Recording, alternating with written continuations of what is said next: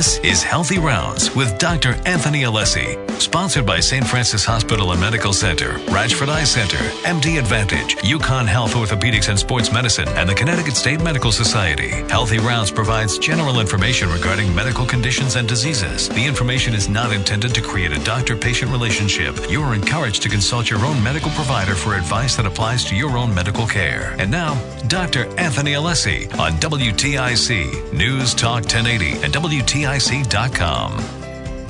Welcome to Healthy Rounds, the show that provides you with up-to-date medical information and answers all of your health questions.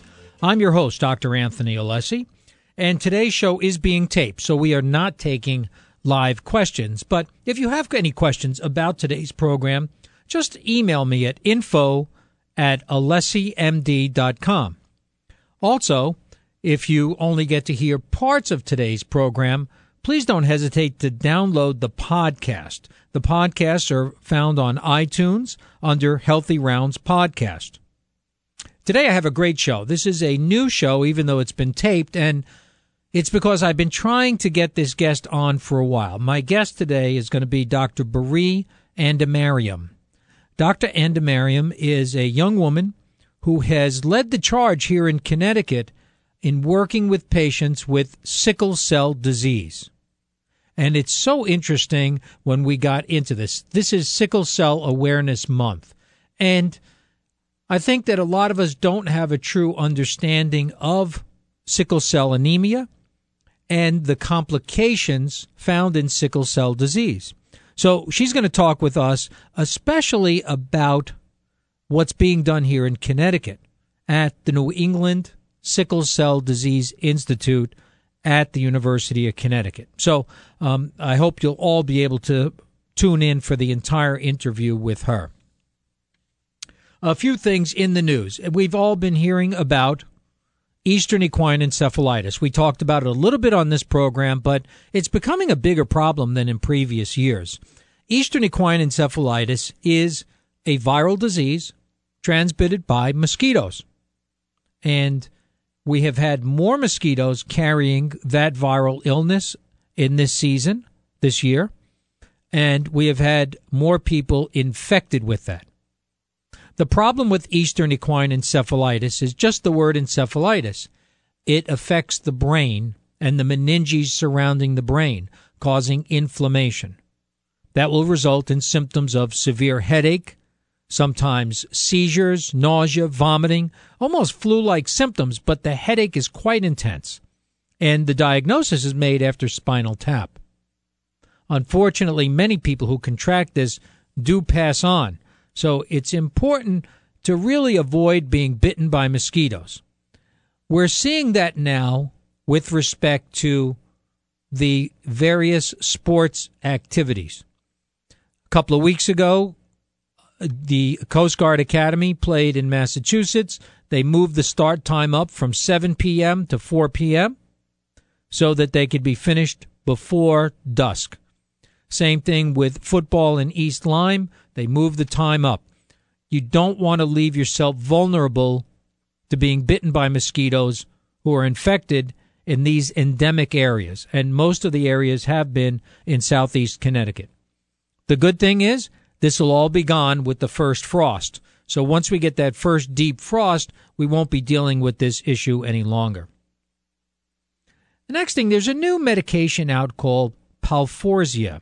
Now, this is interesting. It just received FDA approval to effectively help people with a peanut allergy.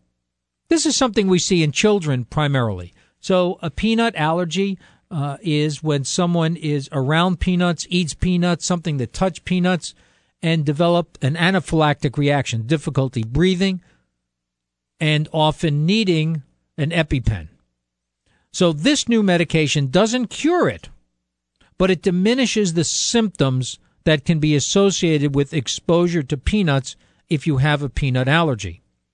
There are also some treatments now for young children where they gradually introduce peanuts into their diet, and by doing so, they build antibodies and avoid having this peanut allergy that many of us older folks didn't even know of and probably didn't exist back then. So again, we need to be mindful of the fact that we're living in a changing environment.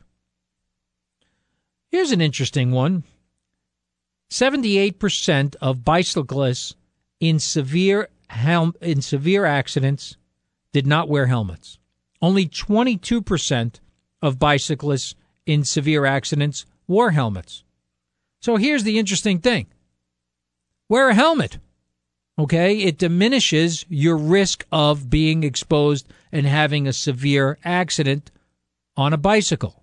Now, when we talk about severe accident, when the study was done, they really looked at this, and those were people who had to be admitted to the hospital over a period of time.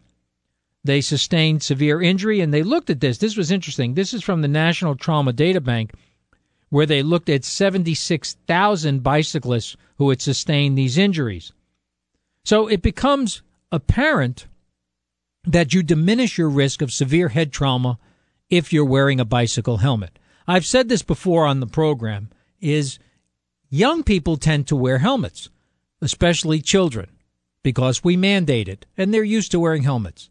The problem is older adults who think they're too old and don't need to wear it. There's a real problem there. As we get older, our brain gets smaller, more room for it to move around. In which case, older people are even more vulnerable to these injuries and should be wearing a helmet if you're riding a bicycle. Keep that in mind as we move through the fall and get into fall cycling season. Finally, the governor and the Commissioner for Public Health, Renee Coleman Mitchell, have come out and voiced their support to repeal the vaccine exemption. So the religious exemption for vaccines, they are supporting. She is the chief medical officer. She's in charge of public health, and her job is to head off emergencies, head off a crisis. So we're finally hearing from her. We've heard from all the physicians. So it becomes apparent that vaccine is a good thing. Vaccination and reducing the amount of measles is going to be a good thing in the long run. And people are going to have plenty of time to get used to this because it doesn't get implemented till October of 2021. So they have 2 years to get used to this and make arrangements for their children and their children's education. Next up, we're going to be chatting with Dr. Baree Andemariam.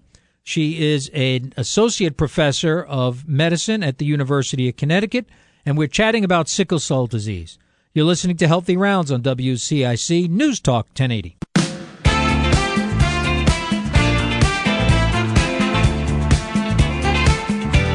We're back on Healthy Rounds. Today I have the honor of being with Dr. Baree Andemariam. Dr. Andemariam is an associate professor of medicine here at the University of Connecticut. She is a hematologist and director of the New England Sickle Cell Institute. As many of you know, this month has been Sickle Cell Awareness Month, and we'd like to get a little bit more knowledge about sickle cell disease. Welcome to the show. Thank you, Dr. Alessi. Thank you for having me. So let's start with you. You're a hematologist. Can you tell our listeners a little bit about your education and what hematology is? Sure. Well, I grew up in Boston and went to Princeton University and then went to medical school at Tufts, also in Boston. And then in order to become a hematologist, I had to do an internal medicine residency. I went to New York City for that. I liked the city enough that I stayed there to do my fellowship in hematology and oncology. And once completing my fellowship training, I decided to move to Connecticut and have been here ever since. Well, it's great to have you here. Let's talk a little bit about sickle cell disease. Many of us, probably older folks in medicine, always knew it as sickle cell anemia, but it's changed, the term has changed a great deal. Is that because it encompasses so many different aspects of it? Right. So as a hematologist, I study all disorders of the blood, and sickle cell disease or sickle cell anemia is actually one of the most common hereditary blood disorders around the world. You're right. Some people call it sickle cell anemia, and some people call it sickle cell disease. It was given its name initially because, number one, it causes anemia, which is a very low blood count. And it's termed sickle cell because when physicians in this country, actually in Chicago about 110 years ago, diagnosed the first patient in this country with sickle cell disease, they noticed that when they looked at his cells under the microscope, his blood cells under the microscope, that his red blood cells weren't round and plump and sort of donut shaped. They were crescent moon shaped. And if anybody's ever worked on a farm, they know that that looks like a farmer's tool called a sickle. So you can call it either sickle cell anemia or sickle cell disease.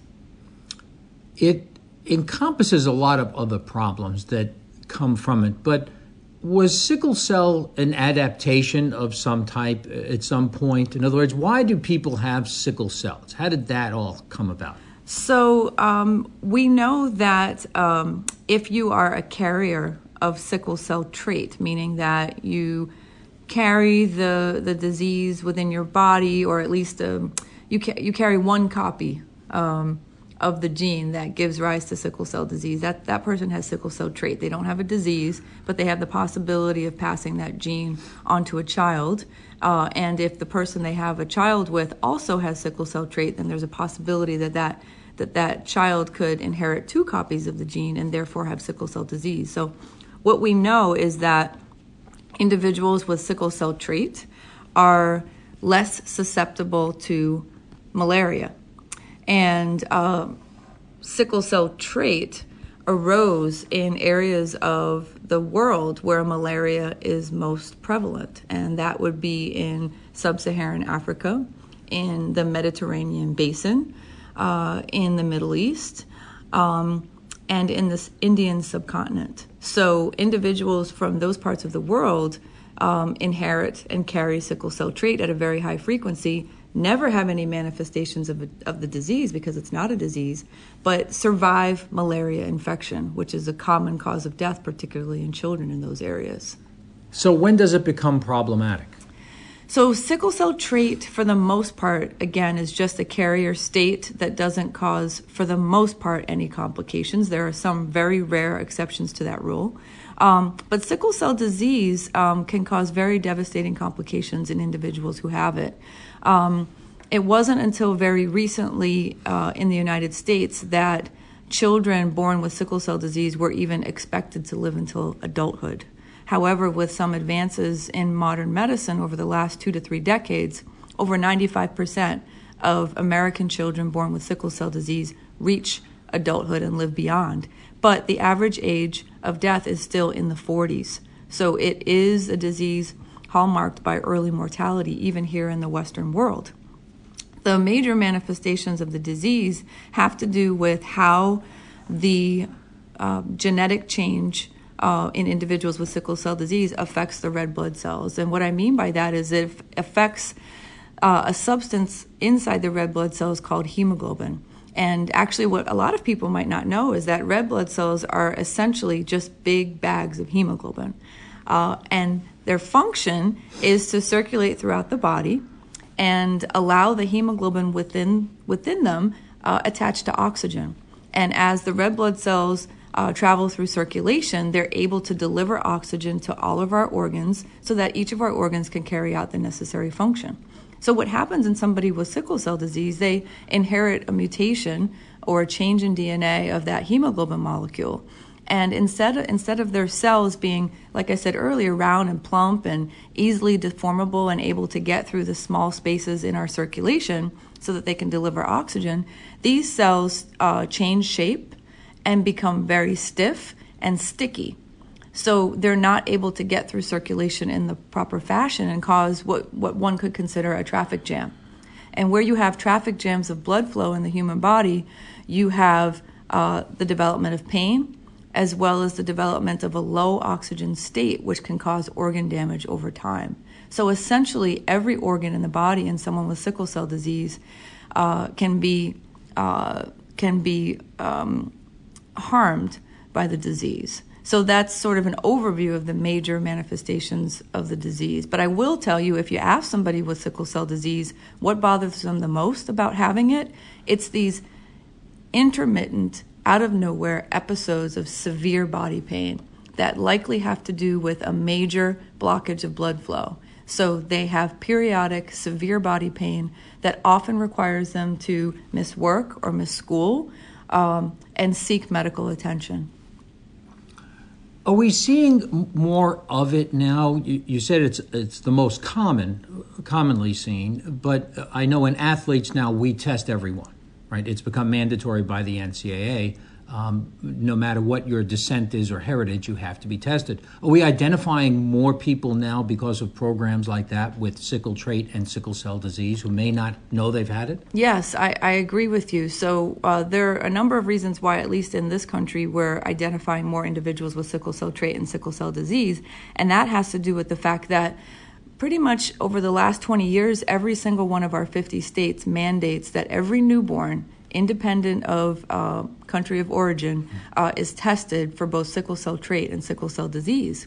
And I will tell you that in our state of Connecticut, sickle cell trait is the number one most commonly identified newborn screening genetic abnormality. Really? 1 in 60 babies born in Connecticut, independent of race or ethnicity, is born and found to have sickle cell trait. Sickle cell disease itself is most common in individuals of African or Mediterranean or Middle Eastern or Indian descent. But I have several patients in my practice who are Italian or Greek or Turkish or Saudi Arabian or Indian.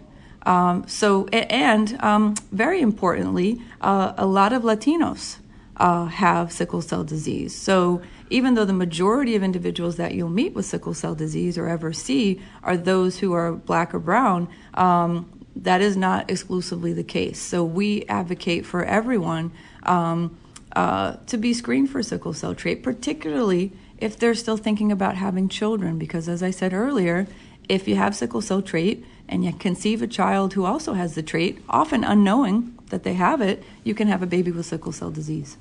We're going to take a short break, and then we're going to be back with Dr. Bari and DeMariam here at the University of Connecticut. We're going to learn more about the New England Sickle Cell Institute. You're listening to Healthy Rounds on WTIC News Talk 1080.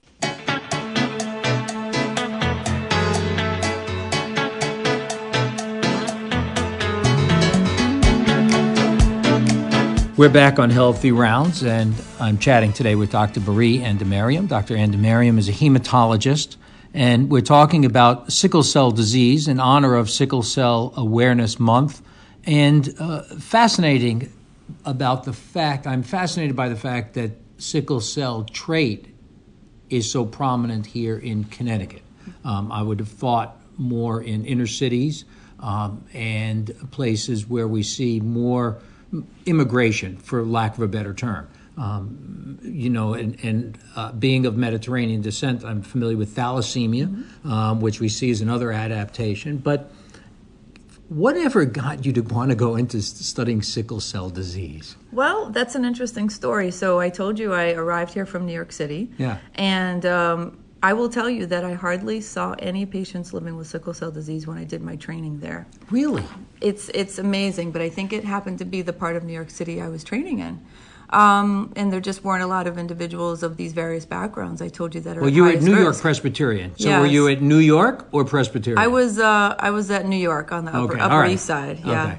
So I got here to Connecticut, and I really thought I was going to practice a different part of hematology. That was my plan. What I noticed was every time I rounded in the hospital on the inpatient wards here, there were several young adults living with sickle cell disease who were always here. They were in pain, and they were suffering from other complications associated with their disease. And they were here sometimes for weeks, sometimes months. And I realized that when they were discharged, they really weren't discharged to any particular follow-up with any particular physician. And I studied more about that, and I realized that wasn't just a Yukon problem. That was a statewide Connecticut problem, and that was a national American problem, where these adults with sickle cell disease were forgotten by the medical community, and that hematologists and oncologists, who are the subspecialists who should be caring for this population, for some reason weren't. And I think part of that had to do with the fact that, again, like I said, when these adults were kids, they weren't expected to live into adulthood. So most adult hematologists in our country were never familiar with this population or this disease. Beyond that, I told you that the major manifestation of the disease that brings these patients to medical attention is pain. And as you probably all know, pain is very commonly treated with opioid prescriptions, and that's what we do for individuals with sickle cell disease. And as you also know, we're living in what we call an opioid crisis. And so individuals with sickle cell disease who are desperate for relief of this very severe pain are treated with opioids, and they've found it very difficult to access those opioids. And, I think the medical community, if I can generalize here, has become much more suspicious about people who seek opioids. And so they really were caught in the crossfire, I think. So I think it's a complicated answer to a very good question. But getting back to me, the reason I decided to specialize and focus all my energy in sickle cell disease is because of those few patients that were very young in their 20s who were really suffering and had no medical home to go to. So I went to leadership here at UConn about 12 years ago. I was a young physician, and I told them I wanted to start a program. And to their credit, they said, go ahead. They gave me the green light. There weren't any resources with that green light. That's the green light. Yeah, but they said, if this is what you want to do and you want to recruit these patients to come and follow up with you in the cancer center, which is where I was seeing patients, do it. And if you want to go out there into the community, which I did, and find other adults living with sickle cell disease who had nowhere to go, find them. And so between 2009 and here we are 10 years later, we went from having those 5 or 6 young adults with sickle cell disease who were frequenting our hospital but had no medical home to now over 300 adults with sickle cell disease. We are the largest adult sickle cell program in New England, and that's why we call ourselves the New England Sickle Cell Institute, and we are one of the largest adult programs in the entire country. We really, in many ways, number one, have done a major service for this underserved and forgotten population, and number two, we are really helping to put this fine institution, UConn Health Center, on the map in a national and even a global way. I have to tell you, I didn't just stumble on this interview. You're very well known because of this institute for a lot of reasons, not only for the population you help, but also you've relieved another crisis, the crisis of the emergency department, right? Because yes. These patients would be tying up an emergency department, waiting in an emergency department for treatment with pain. And now they have a place to go. Yes. And that's how everybody knows you, okay? Because you've gotten them out of trouble. But let's go back to the opioid thing, because if you're a physician and you write for opiates, okay, you're immediately under suspect by 10 different agencies. How are we getting around that? I mean, how do you get around that here in terms of being able to, without recrimination, for lack of a better term? Right. I think it comes down to education. And that's a big part of what I and the individuals that I've recruited to the center to work here do. It's educating our colleagues in medicine. It's educating our nursing colleagues who are highly influential in the treatment process of any patient, particularly in the emergency department. And it's educating administrators, those who make decisions regarding maximal quantities of opioids that can be prescribed to patients. That's not only at the state level, particularly on the payer side, but even on the national level. I will tell you that the Centers for Disease Control, which is its headquarters is in Atlanta. Many of you are familiar with it. They wrote a guideline about 3 years ago, a national guideline on opioid prescribing. And they made recommendations on the maximum amount of morphine equivalents that any one person should be prescribed for chronic pain. And I will tell you, in reading that I believe that particular document gave license, for lack of a better term, for physicians who are already skeptical of this population to say, well, my hands are tied. I can't give you more than this for your excruciating pain. And these patients were literally caught in the crossfire of a major national opioid epidemic that had nothing to do with them. If you look at the data and you look at the literature, the opioid overprescribing and the opioid-related deaths, sickle cell patients do not contribute to that phenomenon at all.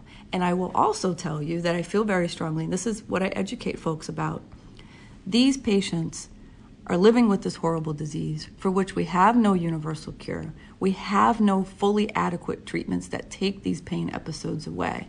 They are dependent upon us to treat these severe pain episodes.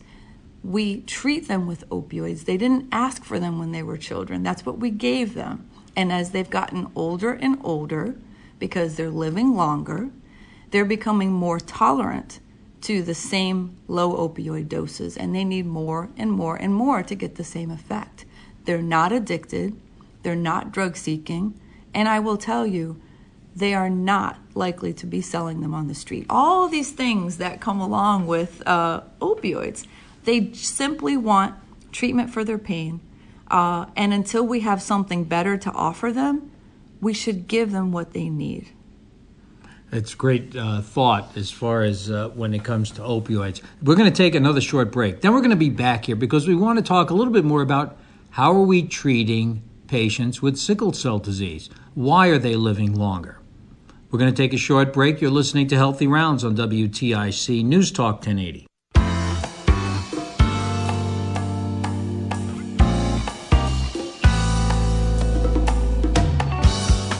I'm back with Dr. Bari Andemariam here at the University of Connecticut and the New England Sickle Cell Institute. Bari, we've talked about opioids, but there are other treatments because people with sickle cell disease are living longer.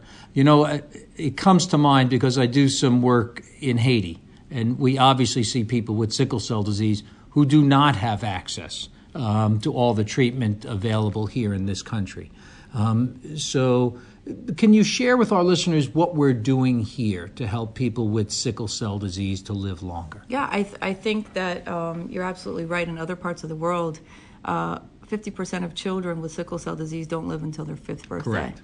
So it's a very different disease here, and I'll tell you why. Well, first of all, in children, we know that one of the most common causes of death is infection. So every child born with sickle cell disease is put on prophylactic penicillin until the age of 5. And that prevents death associated with widespread infection from pneumococcus. Wow.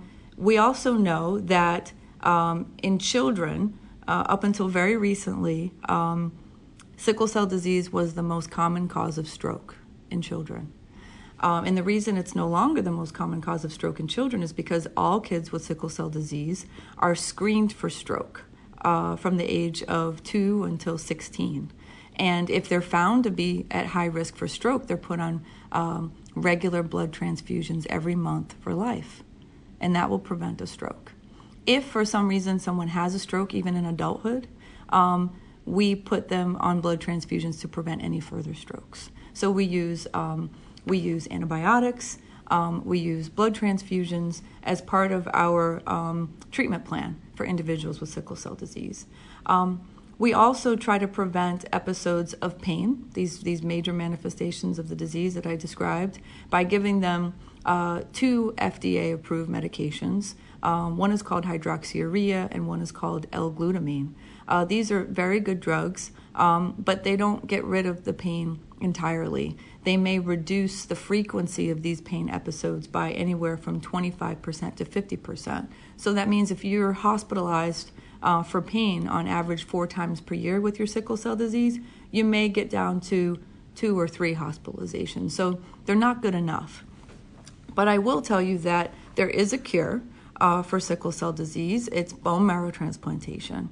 And the problem, though, is that it's not what we call a universal cure, because most individuals with sickle cell disease do not have a suitable donor that matches them.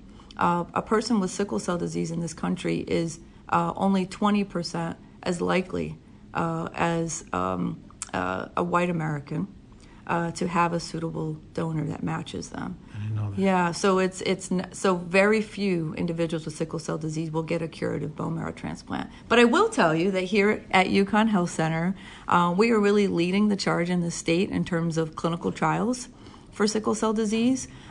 We are very proud because as far as we know, and I have this on good order, we are the first center to dose an adult with sickle cell disease on a clinical trial. We did this last year in 2018. We have a phase 2 clinical trial that's looking at a new medication that can improve blood flow and reduce these pain episodes, hopefully more than the standard drugs. You took my last question away.